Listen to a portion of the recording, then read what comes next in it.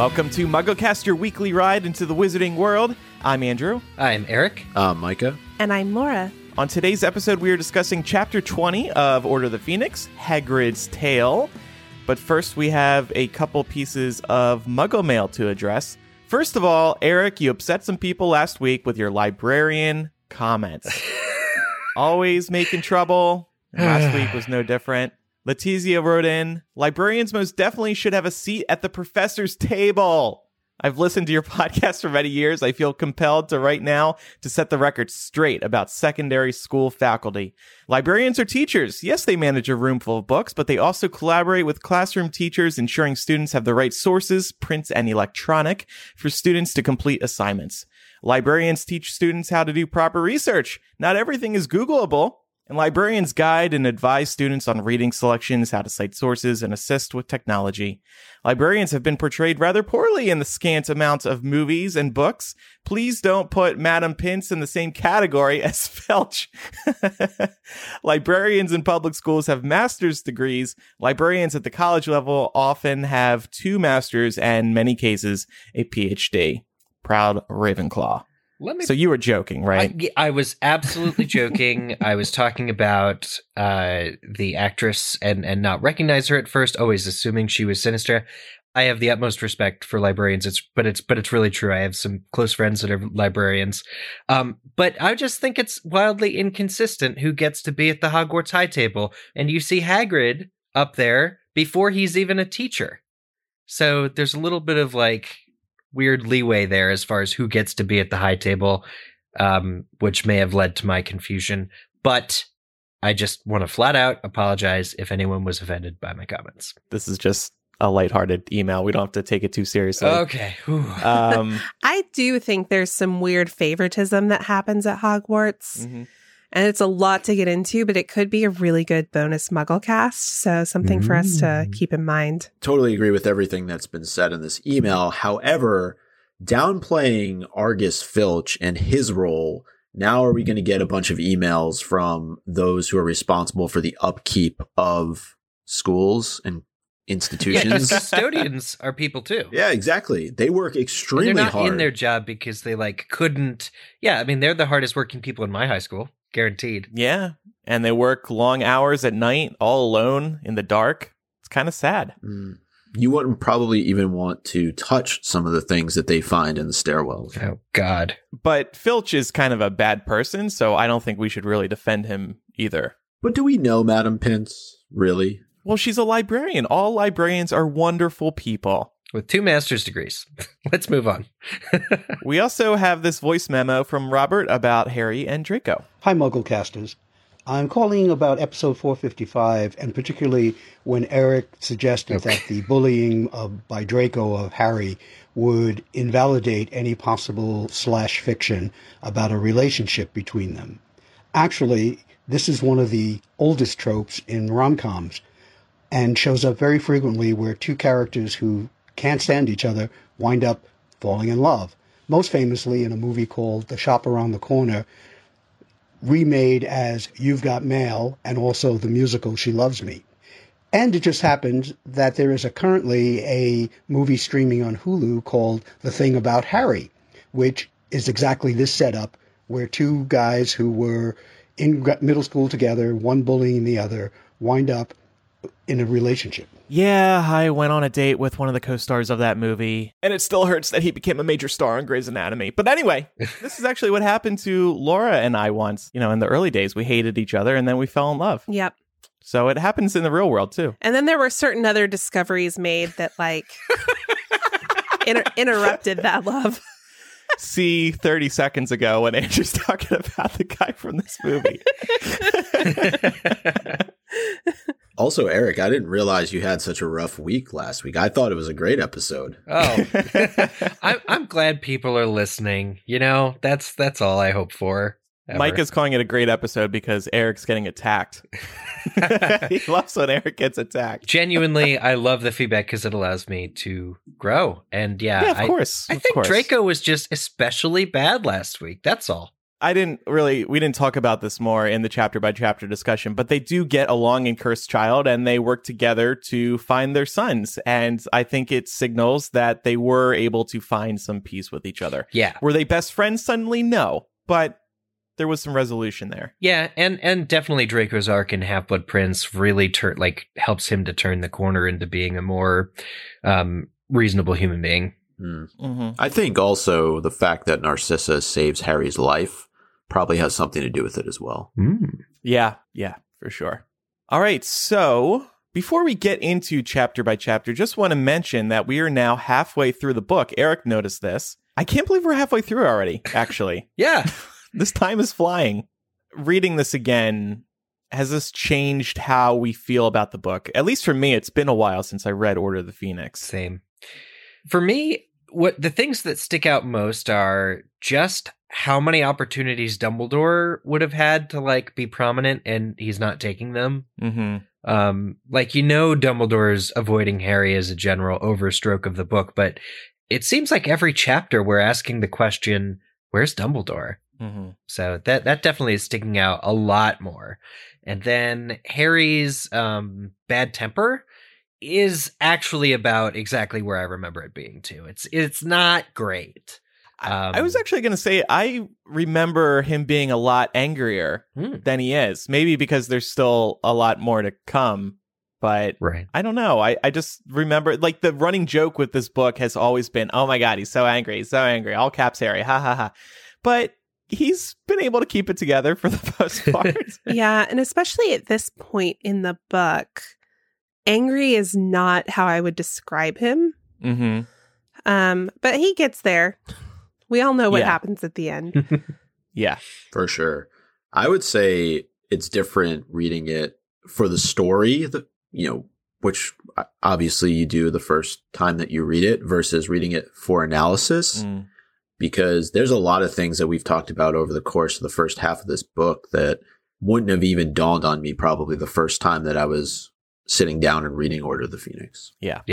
Yeah, for sure. Okay, well, onward. Let's go to chapter 20, Hagrid's Tale, and we'll start with our 7-word summary. Hagrid returns and fails. Fails or bails? Fails with an F. To Lord. What? I'm trying to think of what to do. All I heard was word. Reveal lies. Fails to reveal lies. There we go. I would have said everything. You got for the linchpin is fails. I don't know what he fails to do in this chapter. Keep quiet. The funny thing is, as every week, there's somebody in our MuggleCast patrons Facebook group who asks the fellow patrons to owl rate the OWL grades, our 7-word summary.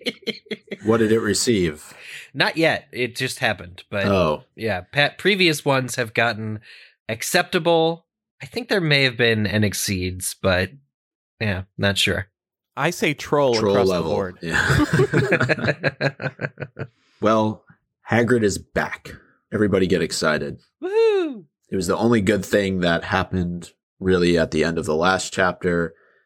But I think this is a little bit questionable on the part of the trio, given everything that has just happened in the prior chapter, to throw on the invisibility cloak and run down to Hagrid's hut. Did they not learn anything, given the punishment that Umbridge had just handed down? Oh, yeah. It is surprising, but they see Hagrid as one of their best friends at Hogwarts, and given how long he's been away, I think they have reason to... I think it makes sense that they wouldn't even be thinking about their recent punishment. They just want to go down there and see where the hell he's been. It is a bit reckless. They're not really taking the precautions they should be to go and do this. It's like him being back is such a desperate, they so desperately need to see him and see a friend and have their friend back, that they aren't smart about it. And I do blame Dumbledore to some extent, because I feel as if, to the point about having a friend, if he was there for them to listen, especially given everything that's just gone on, then they wouldn't feel the need immediately to jump Although maybe they would, because there is an excitement about the fact that Hagrid hasn't been seen in a long time. Mm-hmm. Mm-hmm. Also, there's no way the trio can still fit together under the invisibility cloak. I know J.K. Rowling notes that Ron has to crouch because he's getting tall, but still, 3 people under one blanket? I always got the impression that the cloak was larger than like an average personal cloak would be.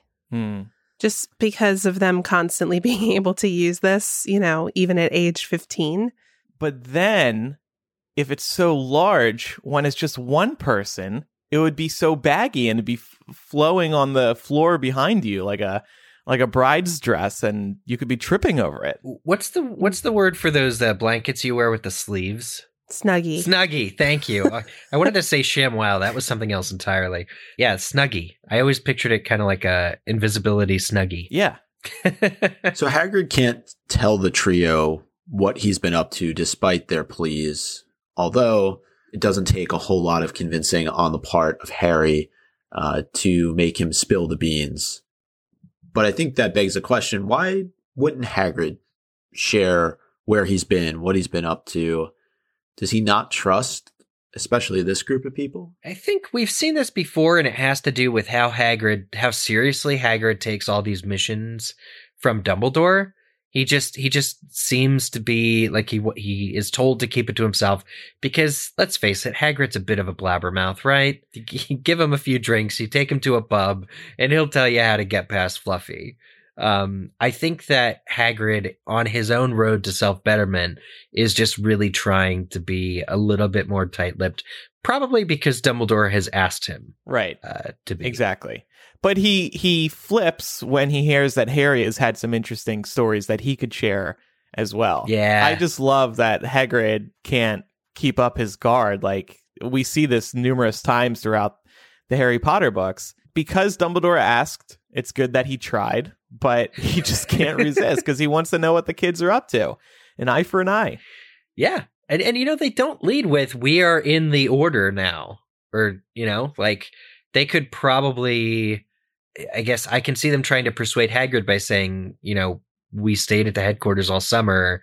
We're, you know, one of you. You can tell us. And in all fairness, Harry doesn't really get a chance to share much of his story outside of telling him that he was expelled, because I think Hagrid had a much different reaction to Umbridge showing up had he known everything that she'd done to Harry over the course of these last couple of months. Definitely. Oh, yeah, for sure. He would have killed her. Fang could have just licked her face until she... Yeah. I don't know. I do wonder if Hagrid doesn't trust the kids, though. I feel he really should at this point. They've been through a lot. They've been able to keep secrets that Dumbledore asks them to keep. It's not like they leak stuff. So why not talk to the kids about it? Well, this isn't a particularly touchy subject either, is it? I went to the Giants to see if they could be on our side during this upcoming fight. Well, I think that Hagrid has always placed a great deal of stock in Dumbledore's opinion and sort of Dumbledore's trust in him.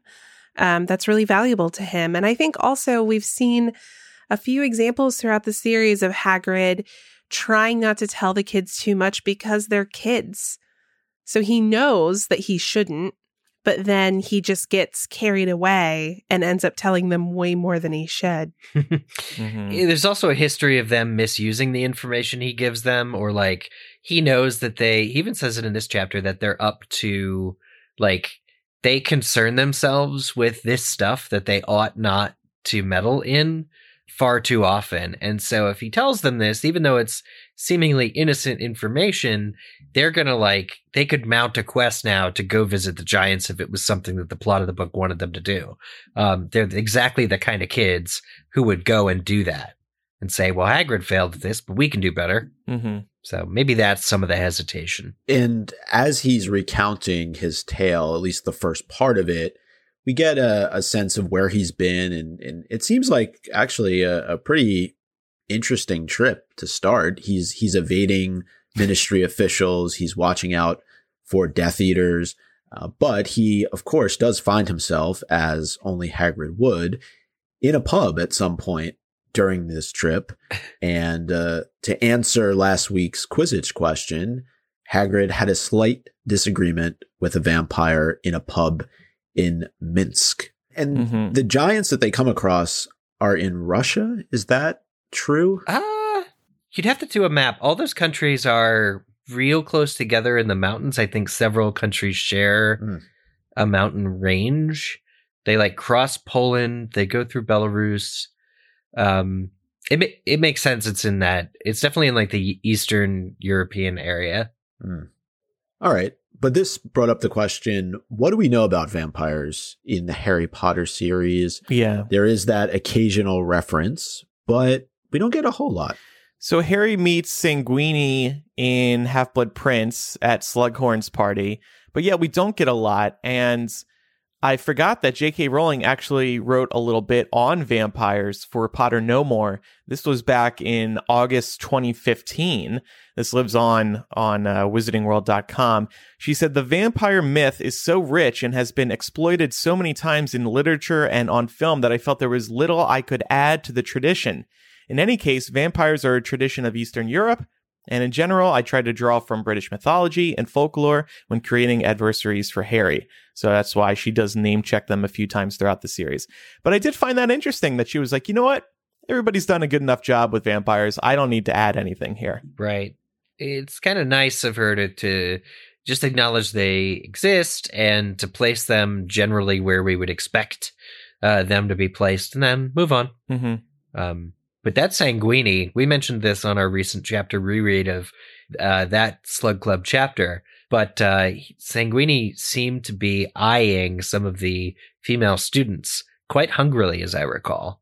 And that makes me nervous. Hungry for what? The blood. For blood. And it's kind of funny that J.K. Rowling wrote that, vampire stuff, it's been done a lot. Meanwhile, Twilight comes up in popularity like a couple of years later, just blows people out of the water. Not necessarily because I guess the vampire angle was very important, but it was the romance that really made that. That was the immediate successor to Harry Potter, wasn't it? It was. It was. Yeah, that's so funny. Did any of you buy into the Snape as a vampire theory, by the way? No.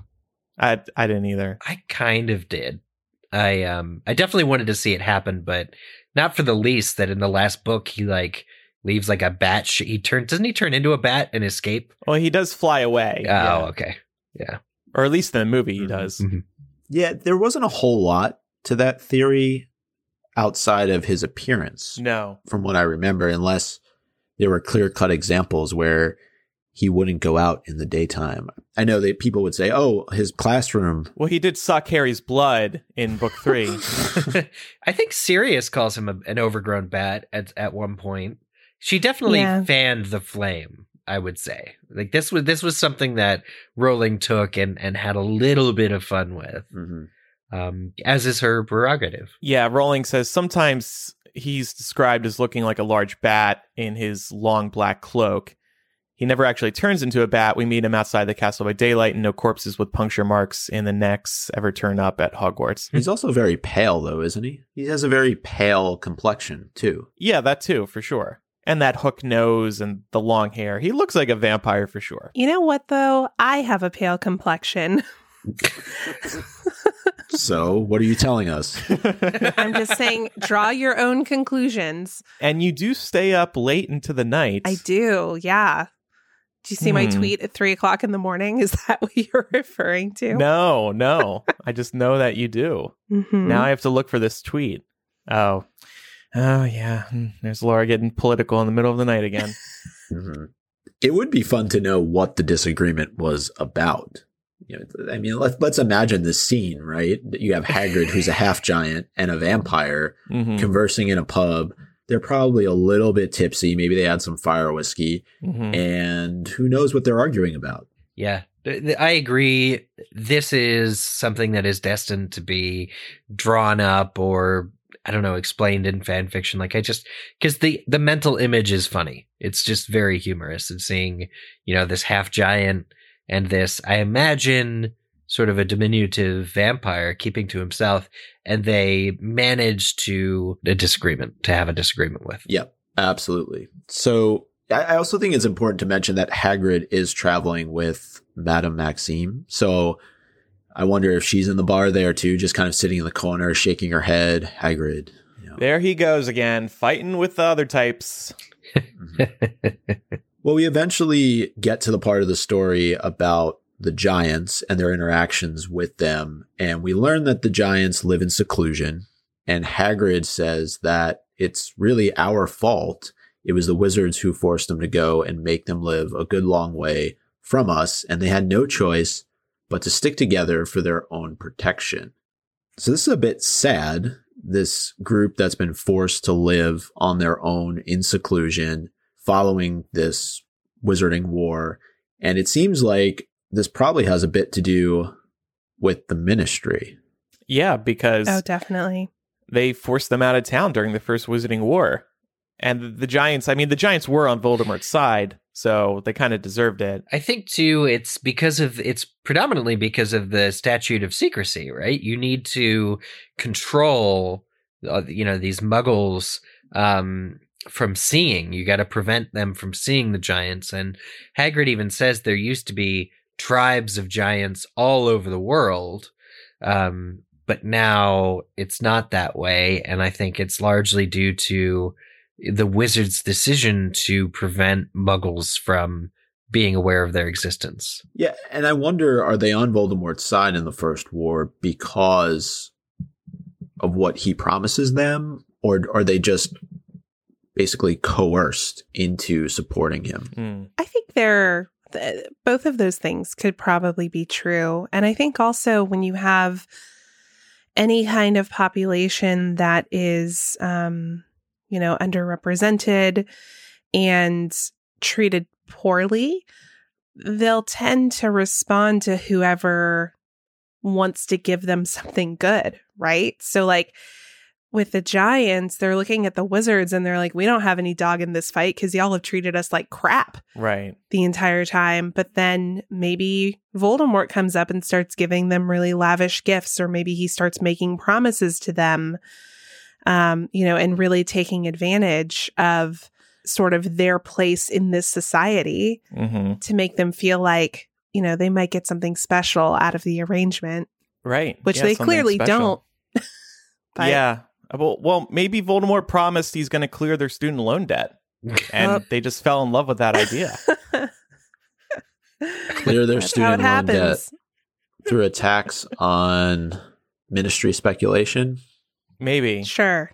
That was a joke, of course, because there's no tuition at Hogwarts and presumably other wizarding schools. Oh. Remember J.K. Rowling said that once? Yep. And then everybody was like, how is this sustained?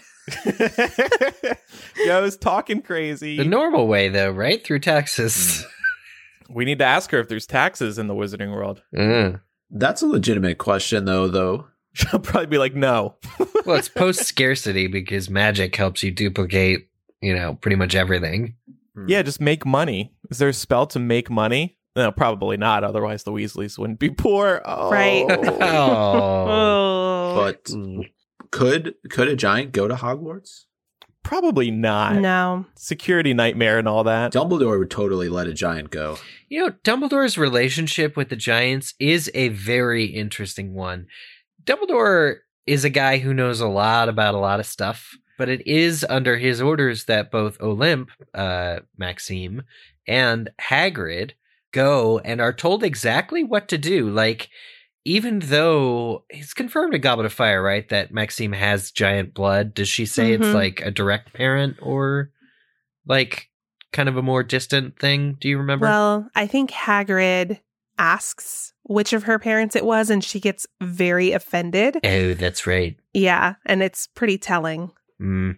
So, but regardless, it's this outsider in Dumbledore who like helps them know what to do when they get to the giants. And I assume it helps that they look bigger than most regular people, that the giants are like, oh, something's going on here. Like, you're not just wizards. I think it makes sense to have envoys who are blood related, just to ease the tension a little bit. Yeah. Yeah, I think so. And we can talk a little bit more about that. But just going back to the point of communities being forced to live in seclusion. It just made me think about the Native American populations here in Northern America. We, in a lot of ways, have forced them out, and it's really sad. And now there's still battles today over, building pipelines, for example, through Native American lands, or building a wall down along the Mexican border and tearing up ancient burial sites. That was horrible. It's still happening today. Yeah. And I think that comparison can be applied more broadly to indigenous populations around the world, because this kind of thing happens to indigenous groups everywhere. Even down to, Hagrid talks about how there used to be all of these tribes and there used to be so many of them, but they've been forced into seclusion, and it has ultimately resulted in their death. And indigenous populations all over the world are dying out because of this very thing, because of governments, forcing them to live in, sort of these, at least here in the States, it's reservations, right? And it's, you looked at them at one point having so much land and such vast populations, but when you force people into a corner, that's not a sustainable way of life. So it also is why that they are so hesitant to receive outsiders. And we see that when Hagrid and Madame Maxime show up, the approach to them is that they need to wait a certain period of time before even going down and presenting them with these gifts that they've brought. And when they do so, they're carrying it above their head. It's almost like a negotiation tactic that you would see with like law enforcement, right? When you approach a scene that's there's a lot of tension, right? A lot of times, at least on television, I'm not saying this happens in real life.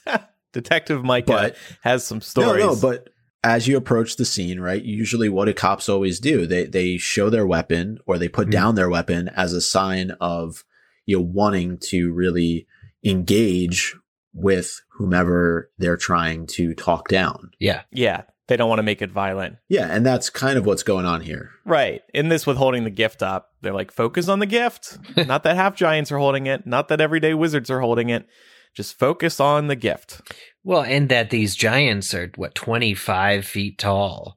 They could probably kill Hagrid and Maxime with a flick of their, if they're not careful, a simple kick or punch or a simple blow from one of these giants who might not even be thinking about it to kill them could injure them very severely. One of the questions that I thought about reading this chapter was, what's the value of aligning with the giants? If they're a depleted population that seemingly want to be left alone, why even waste the time in approaching them? Well, two things. If Dumbledore doesn't get them, then the other side will, and he probably knows that Voldemort is pursuing them. So it's better that they're on the good side. And two, I mean, just from a physical standpoint, they are giant and can kick some serious ass.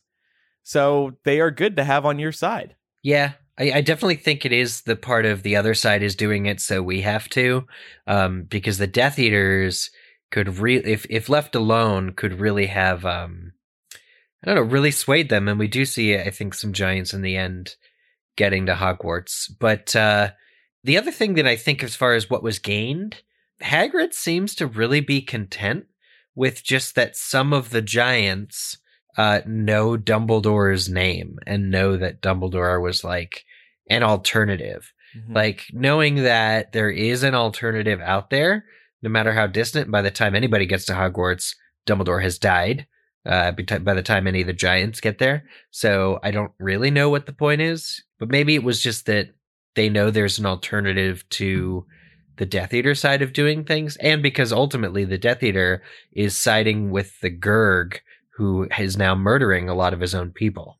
Do we think that the Death Eaters sort of propped up this new Gurg and encouraged him to kill Carcass and all of these other giants? Probably, because killing is what they are going to want them to do when in the war with the wizards. So they're probably going to back the most violent of them all. And if the Death Eaters caught wind of Dumbledore pursuing the Giants, then maybe they wanted to create some chaos within the group so that there was less of a chance that Dumbledore would be able to woo them. And if that's true, it worked. I could even see them wanting to create enough chaos to further wipe out the population so that they can't be used at all. And by the way, this story on a whole is just a great example of the good guys not always winning. I actually really like that J.K. Rowling wrote this whole tale about them trying to pursue the Giants, and it was basically all for nothing. I mean, there's a Grop storyline to come, but other than that, they did lose this fight with the Death Eaters and Voldemort. I agree. Yeah, they really did. And it's kind of also a lesson to the consequences of, bringing that gift, that Galbraithian fire that they led with, for instance, is a really cool gift. And props to Dumbledore for being able to create such a thing. But interference from Death Eaters aside, just he who has that prized possession, people are going to seek it. It's kind of like the story of the unbeatable wand later on. It's like, if you have the coolest gift, people are going to covet that and they're going to want that. And that's just human, or in this case, giant nature, I think. That would win me over. Right? Some everlasting fire. Yeah. You know what people love in vacation rentals, particularly out west? Fire pits.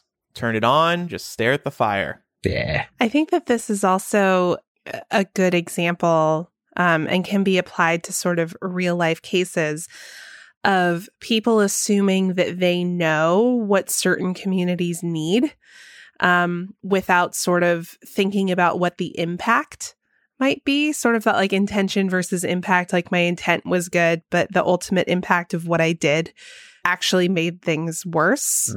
Yeah.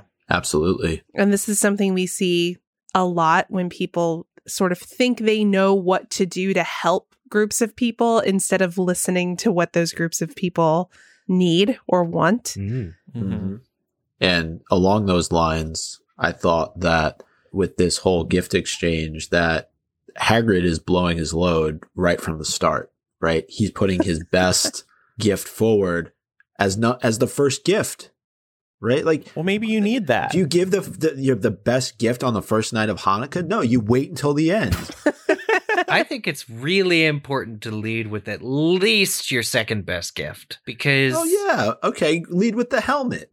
But I did want to touch on something. I would add another group to, Andrew, what you were talking about before, and that's the Ministry. I think that the Ministry played a very large role in this, maybe even to the extent that we don't really know about. We know that they're tailing Hagrid and Madame Maxime in the early part of their journey, but I find it highly coincidental that the Death Eaters show up around the same time that Hagrid is taking this trip. And I'm wondering if the Ministry somehow through Umbridge or through Lucius Malfoy is not, tipping off these Death Eaters to go to the same neck of the woods that Hagrid is. Yep. And Umbridge makes it very clear here in a few minutes later in the chapter that she knows what Hagrid's been up to. Oh, right. Yep. There's your proof. Now, is Hagrid truly the best envoy? He's not the cleverest. And I'm not sure he's the best negotiator if it came down to it. And maybe that's why Madame Maxime is there. But I just question Hagrid being the best person for this job. Physically, he's best suited. They can try to break him in half, but it's going to be tougher than it is to break a normal human being. Yeah, he's a natural envoy to the Giants. It's like sending anyone other than Remus Lupin to the werewolves. It's outsiders are not viewed sympathetically for good reasons. But they seem to have had the most success, outsiders with the Giants. Clearly, McNair and others were able to convince Golgamath to do what he did. Yeah, but the movie version of McNair is a really tall dude, too. Yeah, but he's an executioner. He's not a giant. No, yeah, it's true. It's definitely whatever tactic the Death Eaters are employing does seem to work I would say considerably better than what Hagrid and Maxime are doing. But I don't know that Dumbledore could have sent anybody else that would have been better other than Dumbledore himself. But this is just the situation. It kind of feels like Dumbledore is just so spread, so thin, running, every aspect of the Order. He's not in the first half of this book, so he could easily go to the Giants. Yeah. So he might as well be. He's busy, though. That's why he's not in the first half of the book. What do you think? He's sitting around watching TV? We'll learn what he was up to in a future spin-off book, I'm sure, and or television adaptation. But I think Hagrid actually proves himself as a great candidate to go and speak to the Giants here. Mm-hmm. He does follow Dumbledore's directions very carefully. And he did have some of the Giants convinced. But speaking of Dumbledore, is he a bit reckless in his approach? He does end up getting Carcass killed, as well as members of another giant family once the Death Eaters really start to have some influence on Golgamath. It's sad, right? Hagrid and Maxime come across this cave of giants who seemingly would have been on their side, and in the end, they end up getting killed. So I wonder if Dumbledore ended up creating more trouble than would have normally happened as a result of all of this. I was just wondering, and I feel like this would be very Dumbledore, if the whole motivation behind this mission was to distract the Death Eaters. Yeah. And sort of spread their forces thin. Like, if we sort of with, a wink, say oh yeah, Hagrid's going to be away for a couple months. Don't worry about what he's doing. And it becomes very clear to them what he's doing. Suddenly you have to send a few Death Eaters to follow him. And maybe some folks from the Ministry too. And maybe this was all in an effort to keep all eyes off of Dumbledore, or at least to make it a lot harder to monitor Dumbledore and all of the people who he has connections with. Given that Giants die from this, I would hope that it's not so reckless that it's just a distraction. Yeah. I think it's a genuinely, it would be a really good thing if Giants did join the good side, or at least refuse to fight for Voldemort. Mm-hmm. Yeah, that would make a lot of sense. So I think it's valuable. Absolutely. And I think it also goes back to the fact that the Order as a whole is becoming more and more isolated, given everything that's going on with the Ministry. So the more folks that they can rally to their cause while all this is happening, while the Ministry is in denial, is important, because once the Ministry finally gets on the same page as Dumbledore and the Order, it's too late. So I had to laugh at a lot of these giant names that we get. A lot of them are, I forget what the literary technique is, but it's almost onomatopoeia, but it's not. But the giant named Carcass, who is quickly killed, and his lifeless body, also sometimes called a carcass, is discarded to the bottom of a local lake. It's really funny. Grop actually. Carcass, Fred, dead. I see what you're saying. But Golgamath is possibly derived from the number Google. We're all familiar with Google. It's 1 with 100, 1 to the 100th power, 10 to the 100th power. It's a single digit 1 with 100 zeros afterwards. So this is a huge number. So J.K. Rowling names the biggest giant this biggest number, basically. It's just fun little linguistic joking that J.K. Rowling's doing here. There's a bit in here about the actual battles between these giants, and I got to imagine that makes a lot of noise when these giants are fighting each other, which makes sense that they're up in the mountains, because imagine you're on vacation. You're up in the cabin in the mountains of, I did look up, it is supposedly in Russia, but let's imagine you're there on vacation. Maybe, Sarah Palin's just across the way, and all of a sudden you hear these really loud, thunderous noises.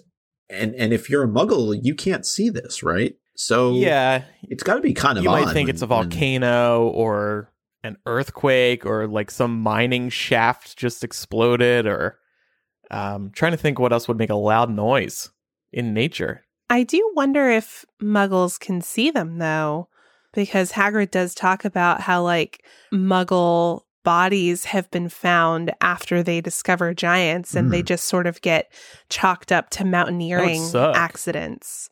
That would be weird to be eaten by something that you can't even see. Yeah. Well, and that's why the giants were driven into seclusion in the first place, right?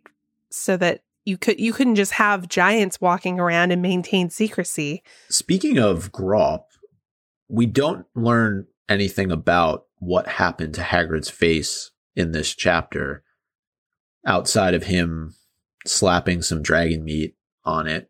Hope that wasn't Norberta, by the way. Oh, it's not. How do you know, though? Because we see we hear about Norberta in the future tense, don't we? In one of the future books. I think it's book 7. All right. I'm trusting you on that. Yeah, please do. It is a great visual gag. He's picking this up from a local market. Well, you don't know. Okay, I think it's a valid question. How did Hagrid come up on this dragon meat? I think that's a fair question. That's what took him so long to get back. He had to slay a dragon. Yeah. Cut it up, make some steaks. Some go to Grop, some go to Fang.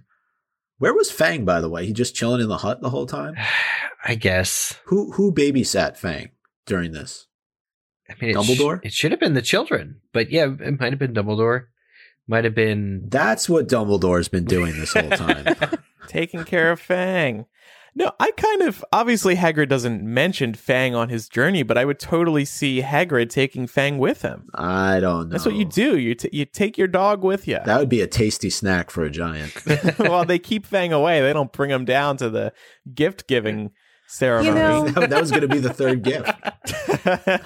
Maybe a really good friend of Hagrid's like pet sat for a few months, you know?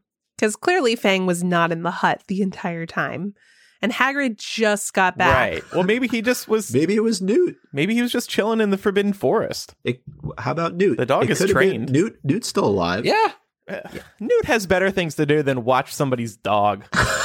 Unless he's retired at this point. Probably is. Yeah, I would assume so. Fang would eat the nifflers. No, he would just play with them a little bit. And then eat them when he got bored. No. So what do we think the Death Eaters said to Golgamath to convince him to kill Carcass and start to really rally a lot of the other giants to the Death Eaters' cause? Well, I think he would recall what happened during the first Wizarding War. They drove you guys out. How could you want to side with them this time? Yeah. Stay with us. We'll take him down. You can live wherever you want. I can also see the Death Eaters using Imperius and using magic on the giants that is a lot more subtle.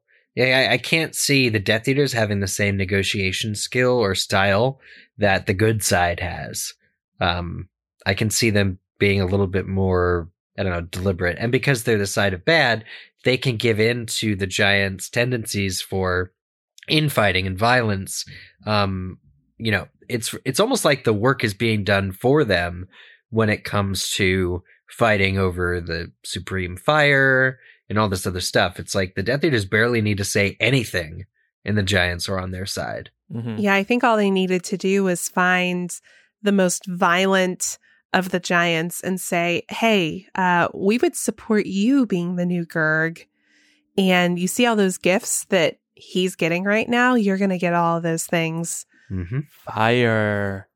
Well, speaking of being the new Gurg, the trio said, how do you spot the Gurg? How do you know which one is the Gurg? And Hagrid says, easy. It's the biggest, the ugliest, the laziest. So is that just a rule amongst the giants? Like one goes and then the next comes in? It's kind of insulting.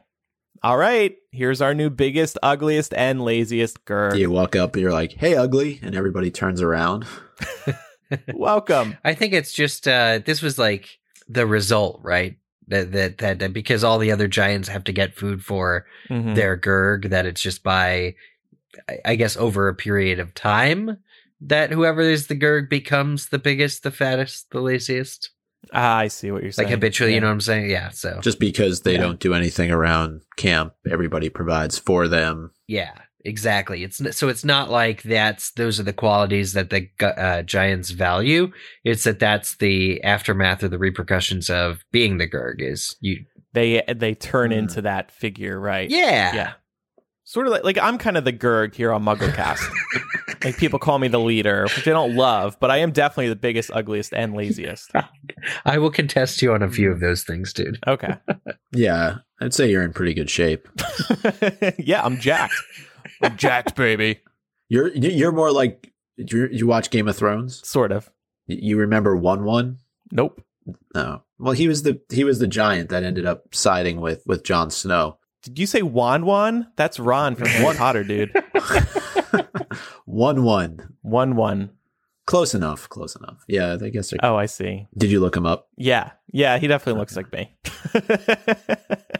Well, from a badass standpoint, was what I'm trying to say. Got it. Yeah. Thank you. Mm-hmm.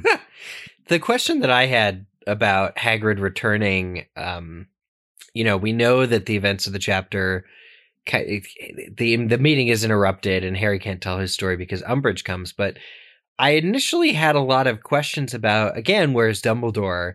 Wouldn't Hagrid have reported directly to Dumbledore? There shouldn't have been an opportunity where the kids can go visit him and Umbridge can go visit him and all these people can go without him speaking to Dumbledore and doing a debrief. But then I remembered, and in this chapter it is said Hagrid does not take the normal route home. And there is an air of mystery about it. We know that it's because he brought his brother back to the Forbidden Forest, that the normal route of travel, and, he would have been back months ago otherwise, he basically disobeyed Dumbledore's orders. Hagrid's been up to something sneaky, and so that, I guess, essentially is why I'm going to let Dumbledore off the hook. That's why they haven't debriefed yet, is because Hagrid took the long way home of his own volition, and that is not the plan. Yeah, I would think that Hagrid's first stop would be to Dumbledore. He even mentions that communication, it was near impossible because he was being trailed. And so they couldn't communicate via Owl.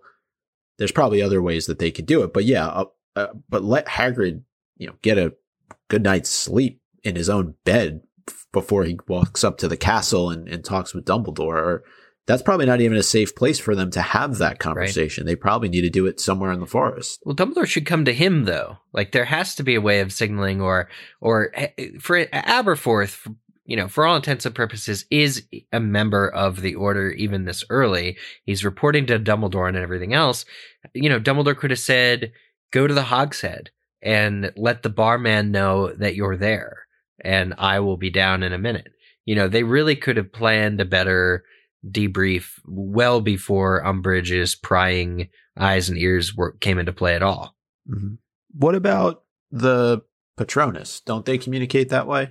They do later, but I don't think Hagrid could conjure one. But doesn't he? Well, I don't know. Maybe I'm misremembering. But don't they communicate that way in Goblet of Fire?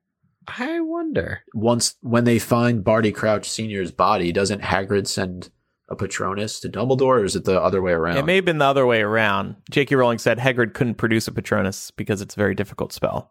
Yeah. I mean, we're watching them. So he can only receive one? Well, yeah, anybody could receive one. Yeah. That's not cool. I'm in defense of Hagrid. We're watching them struggle to conjure them in Dumbledore's army. And these are wizards with 2 or more years more experience than Hagrid ever got at school. Mm-hmm. And Hagrid's wand is snapped in half, too. I mean, we know his umbrella, basically works, but I think something about the Patronus charm, for how it's lauded and appraised, means that Hagrid can't do it. Ashley, who's listening live on Patreon, says maybe Professor Grubbly Plank, Puppy Sat Fang. I believe that. Didn't think about that. Yeah. All right, let's talk Umbridge. Yeah, so Umbridge arrives. She does. Unexpectedly. And if you're Hagrid at this point, you got to be kind of pissed off, right? This is the 4th person to show up on your doorstep since you just got back home. Just got back. Give me a break. Yeah, I hate coming back from a trip and people want to talk to me. No, thank you. Especially for how long he's been away and what he went through. I need at least a night to recuperate. Exactly. And she does note the fact that there were footsteps, which we talked about earlier, leading up to the cabin, but none going back to the castle. Yeah, I mean, it was terribly obvious that somebody else was just there. Not just the footprints, but the voices as well. This should have been a moment. I'm actually surprised this didn't happen, where Umbridge exposes, utters some spell and the invisibility cloak comes up. Maybe she does a wind spell to blow cloaks around. Because she must know that an invisibility cloak exists. And this should have been a moment where Umbridge catches the trio and the invisibility cloak gets confiscated, because it's so clear that somebody else is in that hut. Yeah, I don't think she's a very gifted witch. So I'm not sure that she would have been able to do anything to expose them. Yeah. All we see her do in this book is be on a power trip, and she just uses her authority to implement punishments and things like that. But I don't think we ever really see her do anything particularly impressive. Yeah. With her magical abilities. And maybe also not gifted in a way that would make her actually think that somebody was hiding under a cloak or some other form of magical invisibility. Right. I mean, it's tense because she still searches nearly every square inch of the place and comes within a couple inches. Harry even has to suck in his whatever gut he has as a 15-year-old so that she doesn't bump into them. Yeah. Yeah. But given the evidence, it is pretty definitive that there's somebody down there. I mean, really, the footprints are the smoking gun. So I'm surprised, trying to think, if I were Umbridge, would I stick my hand out and run around, do the unexpected, because she does seem to be doing a more methodical search. And if they had needed to, the trio under the invisibility cloak could, walk to the other side of the room when she's over in one corner, or just sit there until the people who are hiding revealed themselves.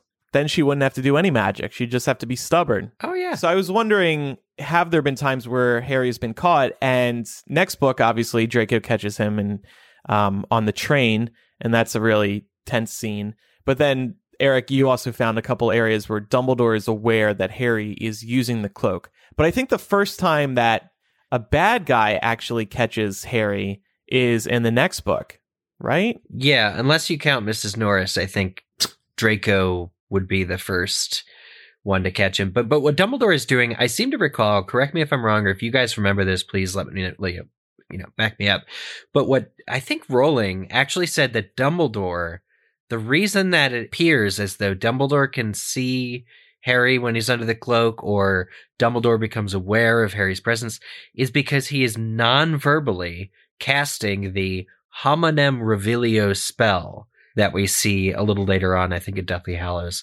And that is indicating to Dumbledore, at least, that there's a human in the room, and that spell is penetrating the cloak. Right. And when he does know that Harry is under the cloak in Chamber of Secrets, he glances their way. J.K. Rowling doesn't write that, Dumbledore stared right at Harry. He had been revealed. But Dumbledore does look that way, and that seems to suggest that the spell Homonym Revelio is alerting him to a human presence in a certain direction, perhaps. Yeah, it's like lighting him up. At least in the movie, in that same scene, Lucius Malfoy reaches out and tries to grasp the invisibility cloak. So I wonder, is that more just because he thinks somebody is there versus knowing that somebody is present? Because it's almost a similar type of scene to Chamber of Secrets when Umbridge shows up and tries to catch the trio. Yeah. But I don't think Lucius was doing what Dumbledore was doing. I think, at least in the movie, it was just to create a tense moment. Oh my God, he's about to be caught. And I still think that it's very impressive that Dumbledore can do this with respect to Harry's invisibility cloak, because it is one of the Deathly Hallows. It's not your average invisibility cloak that Dumbledore can detect somebody under or see through, if in fact he's able to do that. So, and there's also this point in here about, in book 1, Dumbledore knows that Harry has been visiting the mirror, even though he's been diligent about wearing the cloak. Yeah. Dumbledore says, quote, "I have other ways of making myself invisible." Yeah. Creepy. I've always I've always enjoyed that line from Rowling, being that it appears in book 1, because you're like, oh, the wide wizarding world. There's so many exciting things we've yet to discover. Mm-hmm. And I'm glad that at least in this book, in book 5, she introduces the disillusionment charm and kind of how that feels, which is another way of making oneself invisible. Mm-hmm. So I'm kind of glad that that thread gets kind of a little bit of a follow-up. Yeah. So all in all, I actually kind of wish that Umbridge caught them in Hagrid's hut. I think they deserved it for the reasons we've brought up throughout the episode. Mhm. And then, of course, it's just so obvious that somebody else is there. Like, cover your footsteps or sneak out the I don't know, something. Yeah, I think this also creates a ripple effect for Hagrid and for the trio down the road, because it immediately creates a situation where Umbridge doesn't trust Hagrid. And I think we see further educational decrees that are a result of what they are doing right now. Yeah, I think so too. And did we want to talk about just how obvious Hagrid's lies are? Because unfortunately, being put on the spot, I think it's clear to anybody who, doubted whether or not Hagrid was telling the truth that it's clear that he's definitely not. Well, I think the only thing that really could be a legitimate situation is the teacup and the fact that Fang knocked it over. That's believable in my opinion. But the talking and the footprints, he can't really explain away. And the fact that he says that he's been away for his health. Mm-hmm. As he holds a dragon's... Maybe that's believable. I wonder if he had that prepared or he needed to come up with that on the fly. Because he also should have been warned that somebody was back at the school who was going to be cracking down. He can't really talk with anybody while he's on the move because that would present a risk. But Dumbledore should have warned him, I think, right before he got there. Or Dumbledore should have been the one rushing down to see Hagrid as soon as he got back. Yeah, I agree. He's there. He's just invisible. He's watching the whole thing. Kelly over on our listening live feed does remind us that Mad-Eye Moody, or rather Barty Crouch as Mad-Eye, could see under the cloak as well. Oh, yeah. I do wonder here, Umbridge turning up so quickly. This makes me think that Filch, somebody who is constantly paying attention to what's happening at the school, probably saw footprints in the snow and went and roused Umbridge, which would explain why Umbridge got there before, say, Dumbledore did. Because I don't think Filch would go to Dumbledore. No, that's... Yeah. That's an interesting point. Yeah.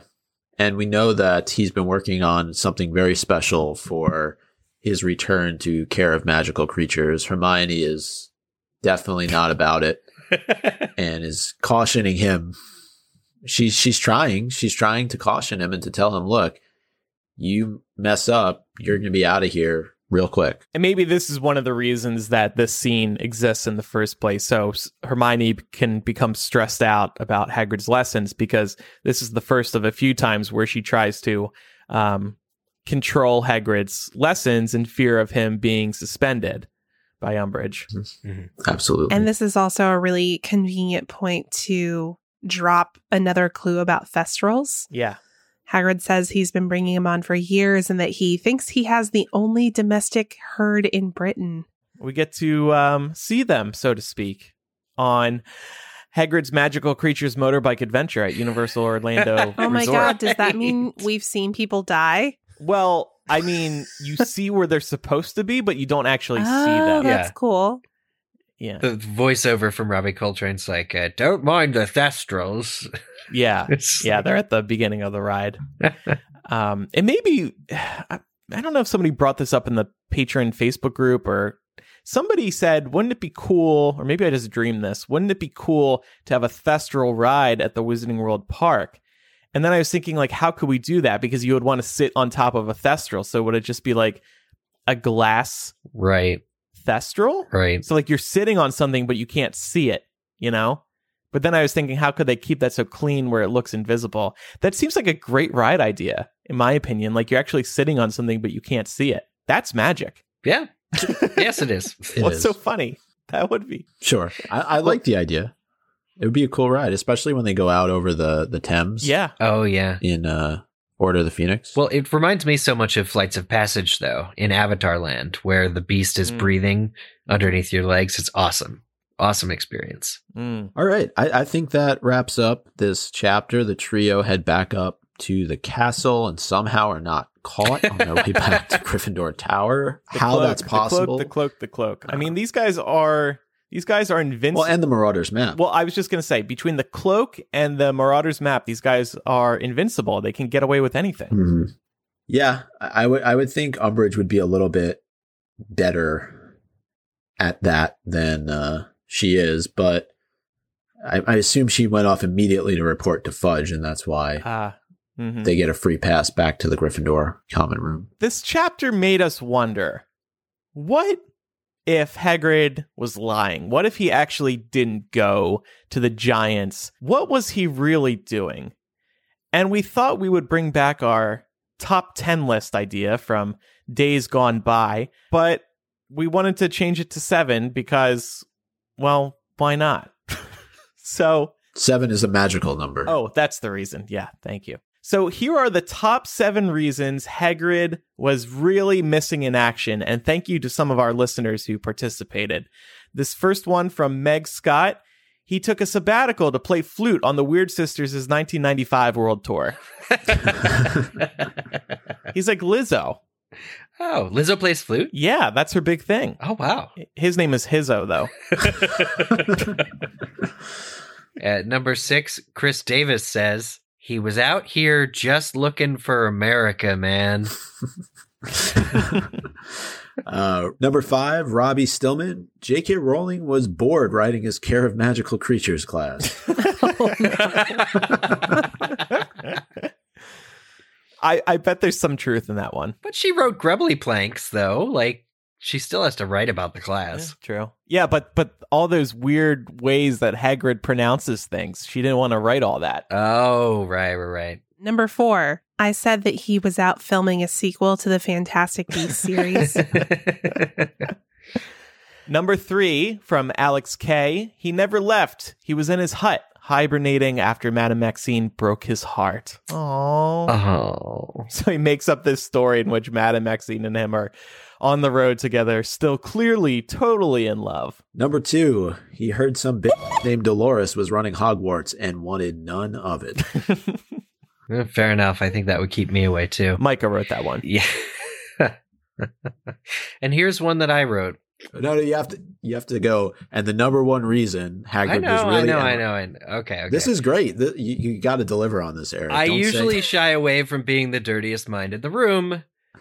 Listeners under 20, cover your ears. And the number 1 reason Hagrid was really MIA, he was climbing Mount Olympus. Wow. Wow, chicka, wow. Care to elaborate, wow. Eric? Nope. Because if giants are loud, then half giants are probably loud as well, and they need to be away from everybody so nobody can hear them. Oh, yeah. On to the Umbridge suck count. It currently stands at 40. +1 for bothering Hagrid as soon as he got back after months away. Give him some time to chill. Yeah. Next one, questioning why footsteps would be leading to Hagrid's door. Like, he can have friends, all right? Just let him live. It's okay, he has visitors. So what? And the third one was, she didn't let Fang, who's clearly a good boy, lick her face. She wouldn't accept the kisses. I am with Umbridge on that one. I do not like dogs licking faces. You own a dog. So? You don't let Brooklyn lick your face? No, and he doesn't, thank gosh. It's because he's small, right? Maybe. Mm-hmm. All right, and we do have some threads to connect, some really fun ones that really throw back to the Buckbeak storyline in Prisoner of Azkaban. We can start with McNair's resurgence in this chapter. He was the one who was set to execute Buckbeak in Prisoner of Azkaban. And we learn that he is on the Death Eater's giant recruitment force in Order of the Phoenix, and Hagrid recognizes him in the mountains. Then I also thought it was pretty cute that Hagrid was so surprised that Hermione would act like they would ever do anything dangerous in care of magical creatures, given what happens with Buckbeak in Prisoner of Azkaban. He's sort of very taken aback that she suggests they would do anything dangerous in class. It's very Hagrid. And then also in Prisoner of Azkaban, Hermione is the one who puts together Hagrid's whole defense with the Ministry regarding Buckbeak. Oh. And now she's vowing to write Hagrid's lesson plans for him and to do anything that it takes to stop Umbridge from firing him. Poor Hermione, doing all this for Hagrid. She know. Doesn't get any appreciation for it. This always happens to women, too. It's like, let's just... Nobody recognizes all y'all do. Yep, it's true. And with all this, it makes me want to look up, when we were talking before about Fang, like, does Fang take a similar approach to Fudge in... It would probably be Chamber of Secrets, right? Not Prisoner of Azkaban, trying to lick his face or do something along those lines. That's a good question. Yeah, not that I can recall. Maybe it's all the cats on her. Oh, yeah, no, that's just the cats are on the plates. I'm like, why is Fang so interested in Dolores? I think Fang's just been darn lonely all these years or all these months. Yeah, maybe it's her perfume. You know, she's got some. Time for MVP of the week. I'm going to give it to Hagrid for risking his life at Dumbledore's request.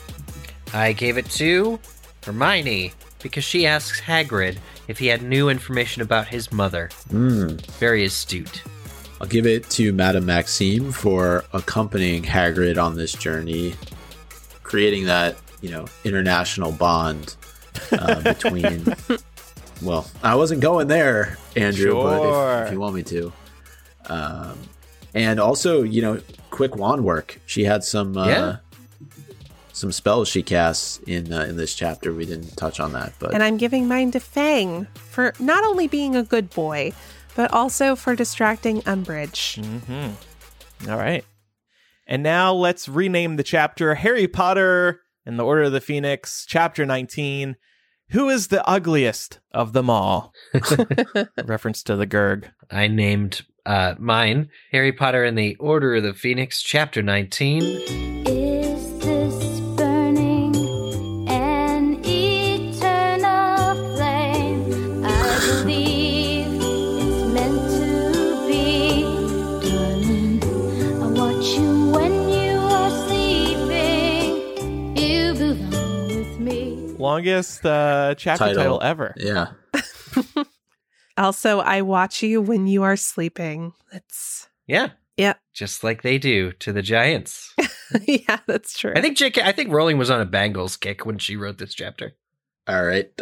Harry Potter and the Order of the Phoenix, Chapter 19, a giant waste of time. True. That's my favorite this week. And I went with Harry Potter and the Order of the Phoenix, Chapter 19, Tall Tales. Like he's lying? I think it's like a bit of a double entendre. Like, double meaning. They met with giants. Right, they're big. Met with giants, and Hagrid's trying to tell lies. Right. Oh, and the Death Eaters are tailing them. Yep. So Hagrid's tail could refer to the Death Eaters as well. And alliteration. Wow, I just love these chapter titles this week. So much good stuff. If you have any feedback about today's discussion, send it on in. Or if you have a question about Chapter 20, mugglecast@gmail.com is where you can reach us. You can also send us a voice memo. Just please remember to keep it about a minute long and record in a quiet place. Just use the voice memo app that's built into your phone and then email it to that same address. We also have the contact form on our website, mugglecast.com. You can just click contact at the top. It's time for Quizzage. Last week's question, where does Hagrid have a disagreement with the vampire? The correct answer was, of course, a pub in Minsk, which is in Belarus.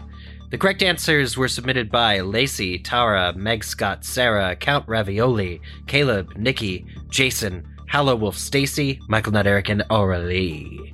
Congratulations to everyone who submitted.